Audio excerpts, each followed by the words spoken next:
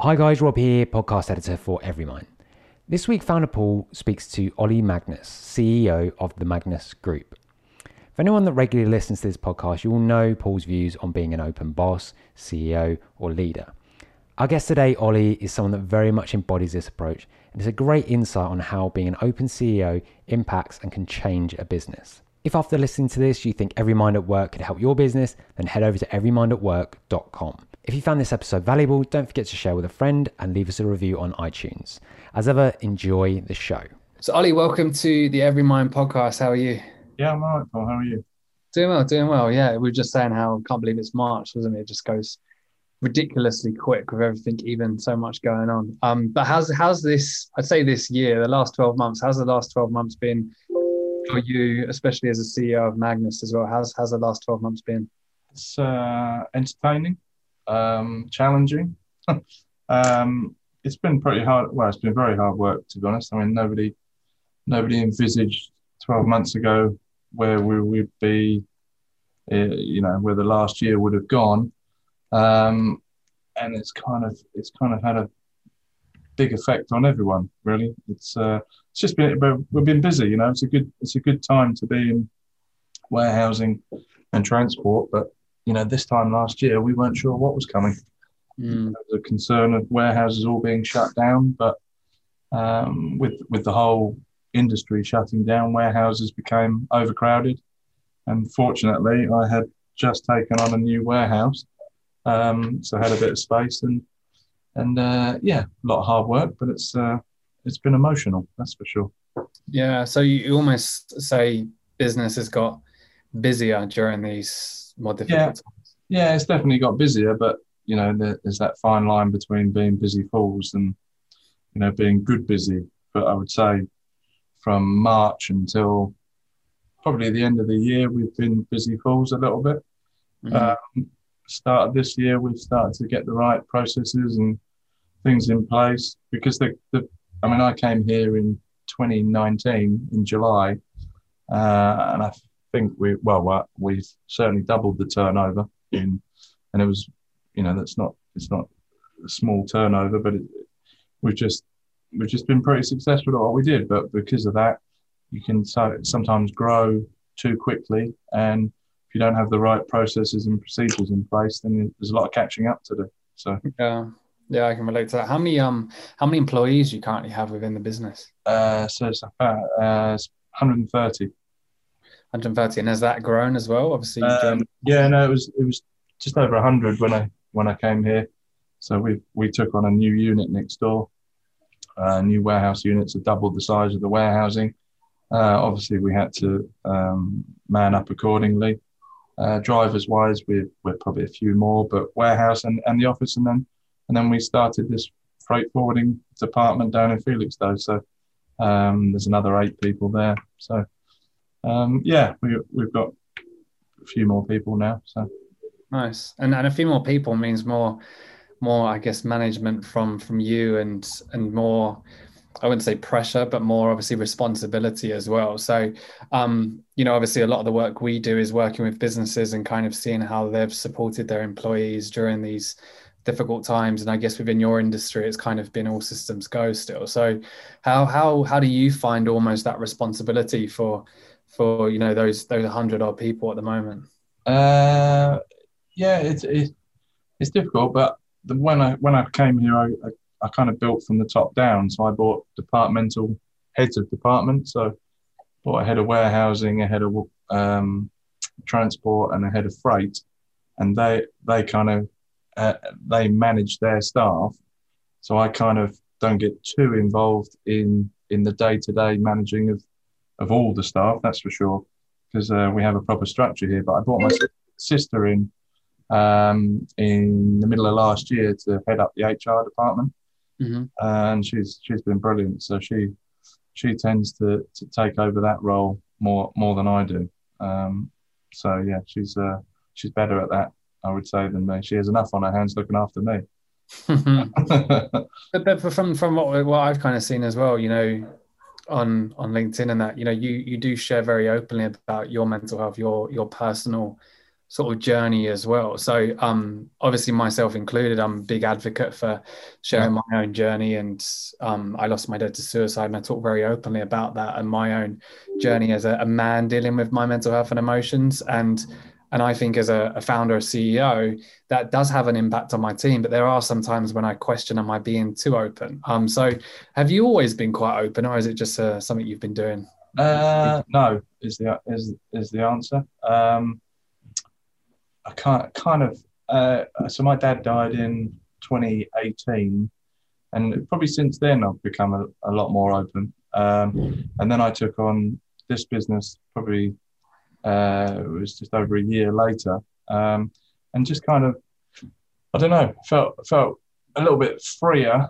But I was in a position where I was talking about something that I was told you shouldn't talk about, but actually, I think it. From I'm not a big one on positions. We're all the same, but yes, I've got bigger responsibilities here. But actually, coming from someone like me, it turns out has helped a lot of people because there is this. There's always been the taboo of mental health and all that sort of thing, and people, guys don't talk about it, and everybody suffers from it in their own sort of way. And actually, I thought, you know what, well why not be honest about it, and use my position to hopefully try and help others. I never thought, to be honest, it would go quite as it has, but I'm proud of that. The way I'm not ashamed of anything I've said or done, and if I'm that sort of person, I'd always try and help people if I can. And if I'm saying something that helps other people, then that's got to be a good thing, surely. Yeah, no, I agree. And just from kind of the work that we've done, if you do have that CEO or that senior leader that's quite vulnerable and open, it does encourage others to be vulnerable too, doesn't it? And I think especially as men in particular, we don't really talk about mental health and emotions. And if you've got guys that you can relate to that are talking about their mental health and emotions, it does make you feel a little bit more comfortable to do so, because you kind of touched on it a minute ago, but do you think there's still obviously a stigma that surrounds mental health in general? Absolutely. Yeah. I mean, when I first started, I've got friends that I wouldn't say they have criticised me in the past for the things I've put on LinkedIn. I don't think people really do now, because it's got past that stage of, it was kind of Olly, what are you doing, sort of thing. And I think you get to a stage where actually it's gone past that and people just accept it now. But people don't talk about it enough. It just I feel a bit of release from it.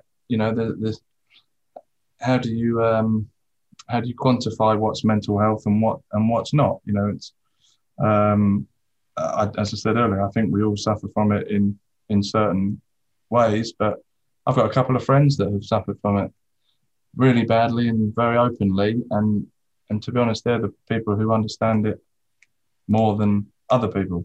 I have friends who openly say, "Don't get all that. I was brought up in the army, and don't believe all that sort of rubbish." But then there's other people who completely empathise and understand it. I think it's just all that bravado, and we just have to pull back that bravado of you just don't talk about things like that. The more we talk, the easier it is. Yeah, and I think I've spoken to lots of people like that, and I can relate to what you're saying. It's almost, and I think I was the same up into a certain period where you almost feel like you're bulletproof. It's almost like you have to have this. Maybe internally you don't feel bulletproof, but that almost, bravado, as you say, that I'm bulletproof, I can handle this, I've been through this and I can handle anything. But, I've spoken to many guys that thought they were bulletproof, but they just burnt out at a certain period, or potentially they were like running away from an issue and putting on that sort of brave face. And then all of a sudden that comes and sort of, takes over them at an eventual point. So it's people like you that, as you say, that are out there opening up and sharing your own journey that I think will inspire a lot more others to do so as well. It'd be good to find out, because I think a lot of potential people want to share their story, but they're very hesitant to do so for one, the reasons you've just stated, but equally, not knowing the right way or the best way of doing it. So what was the kind of turning point for you to start being a bit more vocal about it? I guess being in this position of I ran my own business before with someone else, but now I'm the head of this business here, and it's a good question. I don't really know. I kind of just ended up doing that, and I did this man post on LinkedIn that ended up reaching about 1.3 million people or something, and that was just a story of my life, and and there was no preconceived plan on doing that. It just came out, and the reason it's just come out is because that was just a form of release for me. Clearly, I hadn't driven in thinking I was going to do that in the morning, but I felt a lot better for it. I had an accident in 1997, and it's always been tough. I fell off a balcony. I was 40 foot high. I was in intensive care for 13 weeks, had to teach myself to walk again. But for the next however many years, it's 24 years now, so let's say 23 years, kind of walked around with a mask on, that I was all right, because we're all big boys, aren't we? And you do that, and actually I look at it now, and it affected me a lot more than I ever realized at the time, because I have a greater understanding of it. But I kind of brushed it under the carpet. Since then I've had other things where my heart was stopping, and I had a business relationship that I found tough, shall we say. Actually, when I left that, I found that really tough.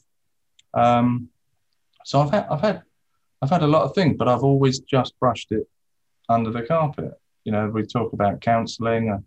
I did that for 4 months, and it just didn't work for me. And the reason it probably didn't work is because I didn't understand it myself. I just brushed things aside. And exactly as you said earlier, it's about being bulletproof, isn't it? We all think we're bulletproof. I survived that fall, so in a way I was pretty invincible. But mentally, physically, I've recovered from it. I mean, I broke my back in 5 different places, and very lucky to survive. But the bigger effect it had on me was mentally rather than physically. But people only ever saw the physical side of it. I didn't understand the mental side of it, probably until recently. Other things have triggered me looking back in the past and understanding it myself.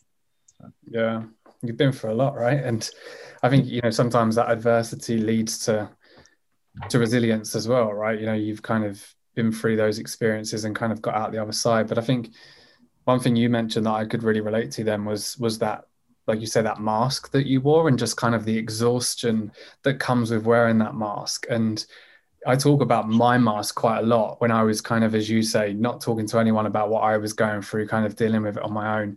And I always say, like, I wish I would have took that mask off. But actually, it's fine saying that now. Back then, as you said, I didn't know I was doing that. I was just doing what I was almost conditioned and educated to do with the right tools that I had. And that was just get on with it, just crack on. And did you find when you was a bit more open about it, it was almost a bit more freeing, like that exhaustion wasn't as there as much? Yeah, 100%. However, I've been more open about it in writing rather than talking about it, if that makes sense. Yeah. So it's easier to write things down than to talk about it. I've always found, and then suddenly LinkedIn again, 100%. There was no idea that I was going to do that. I didn't have a plan. It just happened. I'd been quite honest before I wrote this man post, and but could I go and sit and talk about it as easily as I could to write it down? No, probably. So I haven't dealt with everything I should have done, but putting it down in writing has made things easier for me, for sure. I mean, could I have had this conversation 2 years ago? Probably not, to be honest. Yeah. It's a really good point though as well, because lots of people are hesitant to do anything, like to share anything, because they don't know how. But I believe anyone within a business or outside of a business can, as you say, write and publish something. It could be, for a CEO to stand up potentially in a team meeting of 100 people and say, this is what I've been through. It's a very difficult situation for anyone to be in. But like you've said, potentially getting someone to just write a couple of paragraphs about something they've experienced and sharing that with the team is sometimes a little bit easier. And my journey was the same, Ollie, like you said. I mean, I always joke, and I didn't tell anyone for 4 years. Then I started to tell my family and friends after I went to therapy. And then, I started writing about it like 8 years later. And I can stand up in front of an audience now and talk more openly about it. And people ask how. And it took me a huge amount of time, like you say, to even write it down on a blog post or whatever it was. So I think anyone has, like you say, the ability to almost start. You also, I was seeing some of your posts as well around imposter syndrome. And I think, again, as a sort of, CEO and however you want to kind of position it, not many CEOs will talk about imposter syndrome. So, can you kind of talk a little bit about that, and how do you kind of manage that? Yeah, I've always had that feeling, I guess. I put a post on the other day about, it's a bit like when I used to play sport and I was half decent at cricket. I used to be a half decent footballer, etc. But I always had this feeling that I wasn't good enough. And I would play, if I wasn't good enough, I wouldn't be picked. Make no mistake. But I always thought other people were better than me. And that was just always that I was always better if I played in a worse team where I was the best player and I knew I was the best player. Yeah. If I was in a team where I was one of the better players, but I wasn't the best one or two players, it would actually be quite bad for my confidence in a way. I was quite a nervous, certainly a nervous cricketer. I always thought I'd always go out thinking I was going to get nothing. And I did sometimes. But, I was 100% good enough, but I never had that. I've suffered from lack of confidence for years, probably more so in the last, probably as an adult, actually. At school, I was okay. I think the accident in '97 kind of ruined my confidence totally. I lost five stone, I think, trying to teach yourself to walk again, and it's difficult. And not being confident is such a, I bang on about it all the time now about backing yourself and having confidence in your own ability, because if you don't believe in yourself, then nobody's going to believe in you. And that goes from sport to business. And I went into a business with my confidence at I wouldn't say an all-time low, that's not fair, but it wasn't where it needed to be. And with hindsight, it wasn't the right choice for me. It turned into a successful business, but for me personally, mentally, it wasn't the right thing to do. And imposter syndrome, I did always feel I was in a position that I wasn't good enough to be in. And then I left there, there was kind of a fallout. So I left there with my confidence very, I would say, at an all-time low. And then I've come into this business where we talk about masks. I've had to come in as not pretending to be something I'm not, because that wouldn't be right. But, trying to have a self-belief and a confidence in myself that, to be honest, I didn't really have at the time. But I'm so much better now than I was there. But I always still have this am I good enough feeling, people tell me all the time that I am good enough.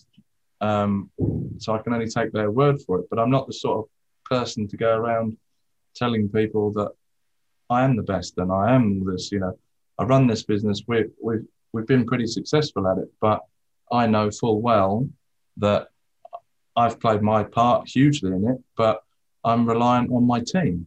Mm-hmm. My team are integral to the success of this business, and I'm a big team player. But sitting here, I feel I warrant my place in the team. Have I felt that in the past? Probably not. No. Mm. It's interesting. Again, something I can relate. How did you kind of start to build that confidence? Because again, when I think about confidence, it's almost like you say a muscle and you have to kind of work at it. It isn't something that just kind of happens overnight. But has it just been, and again, you spoke about like doubling turnover since you've come in, and that's like a massive, it's right there in front of you on a piece of paper, right? But still you kind of feel like that's not you and you're kind of not worthy of that. So is there stuff that you work on, or is it just naturally as you start to be a little bit more successful, you start to feel a bit more confident? I think, I think it, as I said, it was a real tough thing for me. I made myself confident because I had to. I couldn't come in here without bluster and bravado, and this is what we're going to do. This is how we're going to do it. That was the hardest bit, and then it started to, the ball started to roll down the hill, if you like. Of actually, I am pretty good at this. I can do this. I've had years of, these guys that I've brought in. They used to be suppliers of mine in my previous business, and there's confidence in there that they, it's a huge confidence boost for me that these guys chose to come and work for me. That all of them could have done something else, but they believed in me. But the biggest thing I've done is underestimate myself over the years. I still do underestimate myself. I'm very self-detrimental. I work with somebody who helps me on certain bits, and she's always going on about me underestimating myself. It's just my natural demeanor, or what's the right word? It's just the way I am. I'll always put myself down and big others up, and I have to learn to change that at some stage. But I am who I am. It's a difficult thing, but naturally my confidence has increased as the business has got more successful. So. Would you, I know you said you lost a lot of confidence after the accident, but would you say you was confident as a child? I know you mentioned about sport, but like if you can think all the way back, was you quite a confident child? Yeah. So I went to the local primary school until I was 8 years old. Then I went to private school. Now I loved my school. It was brilliant, but an unbelievably competitive environment to be in, which is good on one hand, but it's not good on another. You get eaten alive if you're not the person that you want to be. If you're not good at sport, or you're not this, or you're not one of the I'm sure others. I can only speak for the schools that I went to, but it was very, very, very competitive. And when we left school. So it was at Ipswich, and I'm still around here. I'm surrounded by a lot of people who went to the school, and in business, it's become very competitive. Everybody's not trying to be better than others, but sometimes it's not healthy. And if you do have a slight, if you do have a slight confidence issue, then. Sorry, that's my daughter. It's why these are uncut and raw. My phone went off, your phone went off. Yeah. If you do have a slight confidence issue, then it's detrimental to you. And business is a similar environment. in a competitive world, and I wouldn't say I'm really competitive on certain things, but in a business world, I'm not so competitive. It's not about money for me. It's about creating something that makes me proud of myself. Yeah. Rather than what car I'm driving or anything like that. It's more for my own self-belief and confidence. That's the thing that drives me more. There's nothing better than, or there's nothing worse than looking at yourself in the mirror thinking that you're not very good. But there's also something nice about looking in the mirror and you like what you see. And to be honest, for far too many years, I looked in the mirror and I didn't like what I saw. Yeah, and I mean, again, I think, this podcast is typically sort of, HR professionals will listen to it, or people with an interest in sort of mental health in the workplace. And I hear from a lot of HR professionals that say they really struggle with imposter syndrome as well. And I think it's just important that, as you say, your honesty of that is massively important, because again, I think when you feel like an imposter or you lack self-belief and no one else is talking about that, you do feel less worthy, don't you? You feel like, again, you're the only one kind of experiencing that low self-belief. And I think social media, sometimes makes that a little bit more difficult. But if you have that self-belief and confidence, and you're open about those times where you don't feel confident, I think that has a massive impact on your own self, but also equally the people around you. And I know that you've spoken about this before as well, but what do you think the relationship is between the health of your business and you as the CEO driving this, the commercial realities of making money and all of that, and the health of your employees? Like, do you see there's being a real importance in investing in the people in your business to almost have a big impact on your business in general? Yeah, absolutely. I mean, I'm only the guy who sits. I'm only the stupid one who's put the money in and runs the business. This business is only as good as the 129 other people that work here. One thing I like to think I've changed is the atmosphere here. The team. As I said earlier, I'm very much a team person. There was no bonding here. There was no family feel to the business because it had lost its identity. One thing I tried to do was, bring an identity back to the business and get people wanting to feel part of the business. And to do that, you have to value them.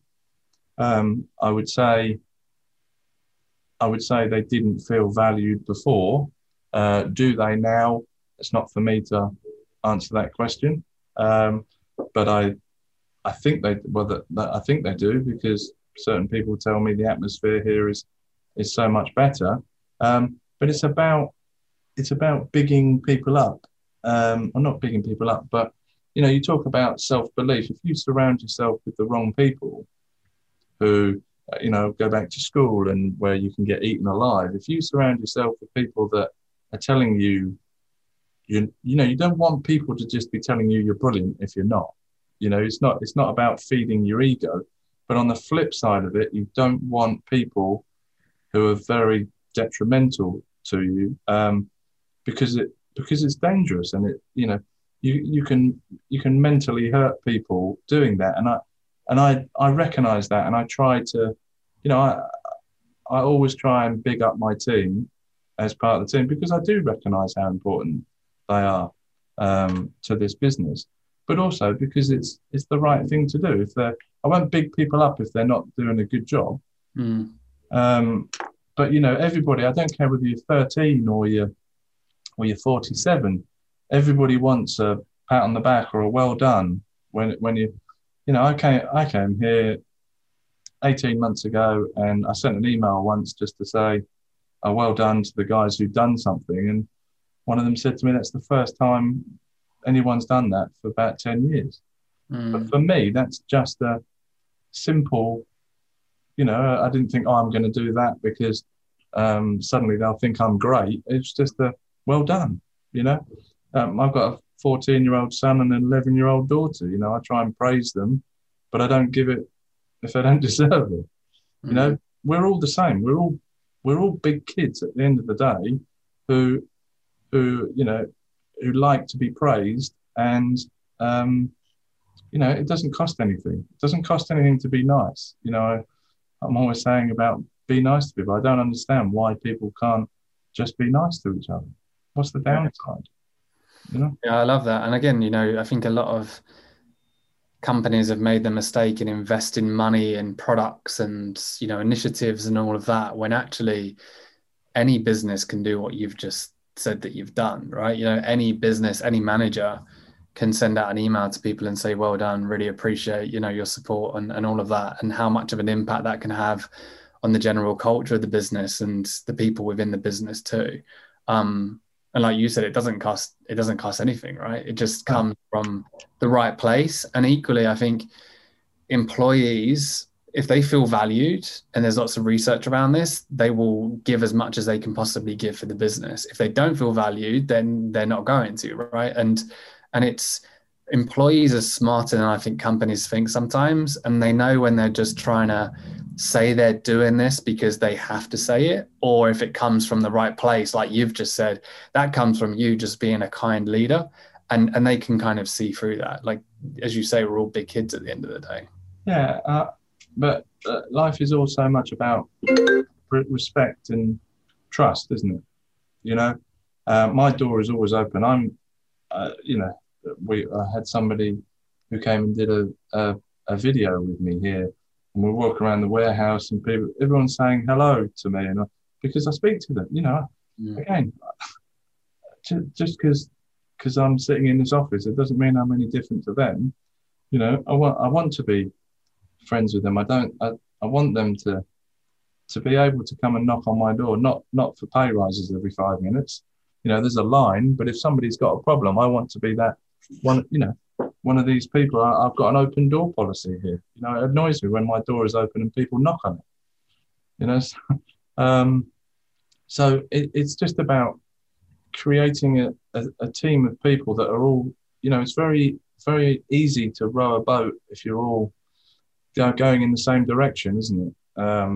You know, we're in the last 7, 8, 9 months, we've had some people leave, but they weren't rowing in the same direction. You know, you shake the tree, the best apples stay on, don't they? And it's a very different life here now than it was before I came in, because we've got so much busier, and it's not such an easy life, but you get more out of it if you throw yourself into it, and most importantly, you're appreciated.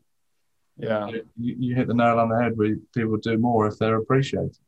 Back to what I said, a little pat on the head, and it's not false. You know, hopefully people don't think, you know, I'm false in any way. I genuinely, you know, I appreciate what these guys do, and hopefully vice versa.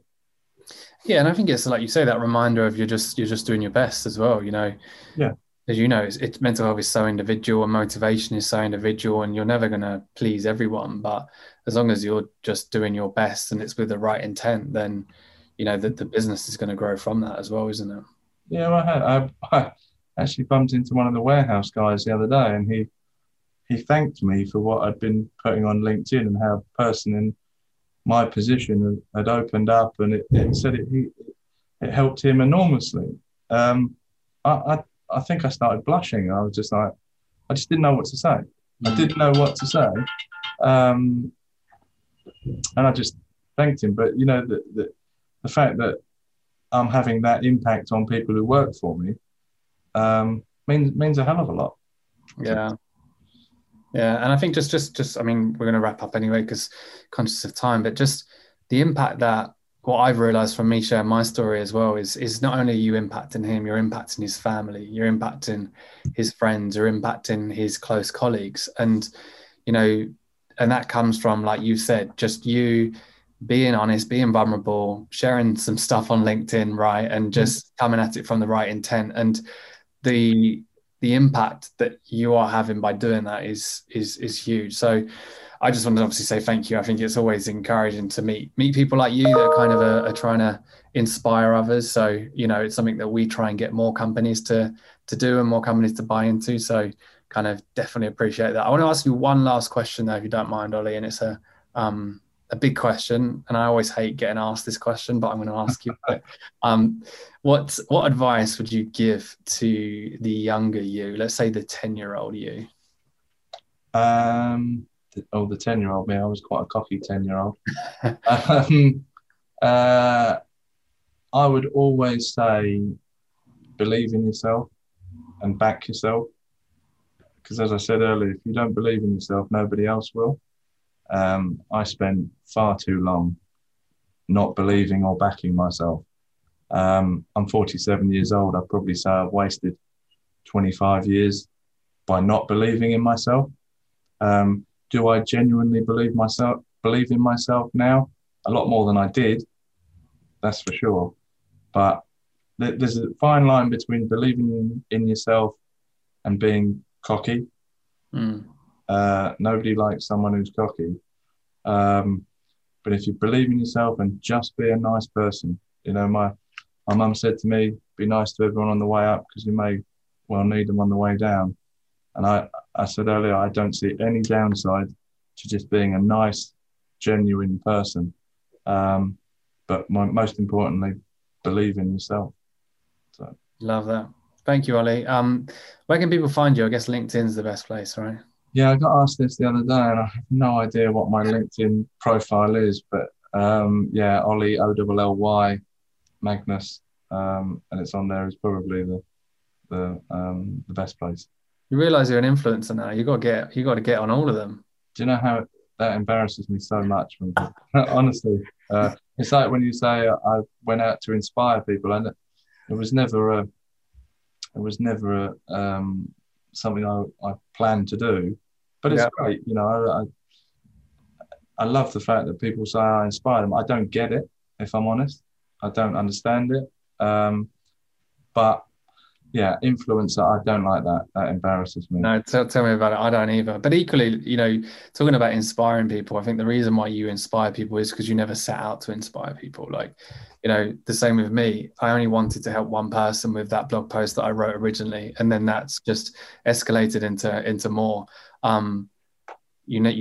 think the people that get into this because they want to get into it, or they might see a job out of it, are very different to the people like you that have just done it because you wanted to potentially, someone from it. Well, I think it's authenticity, isn't it? Yeah. And being a nice person. I guess, rightly or wrongly, I've come across as a nice person who's authentic, and people can see through people who aren't authentic. And I was just myself. I still am just myself. I will always be myself. I will always be me. And if people like that, then that's brilliant. Thanks, Ollie. I really appreciate you being so honest today. Yeah, no, thanks, Paul. Thanks for your time.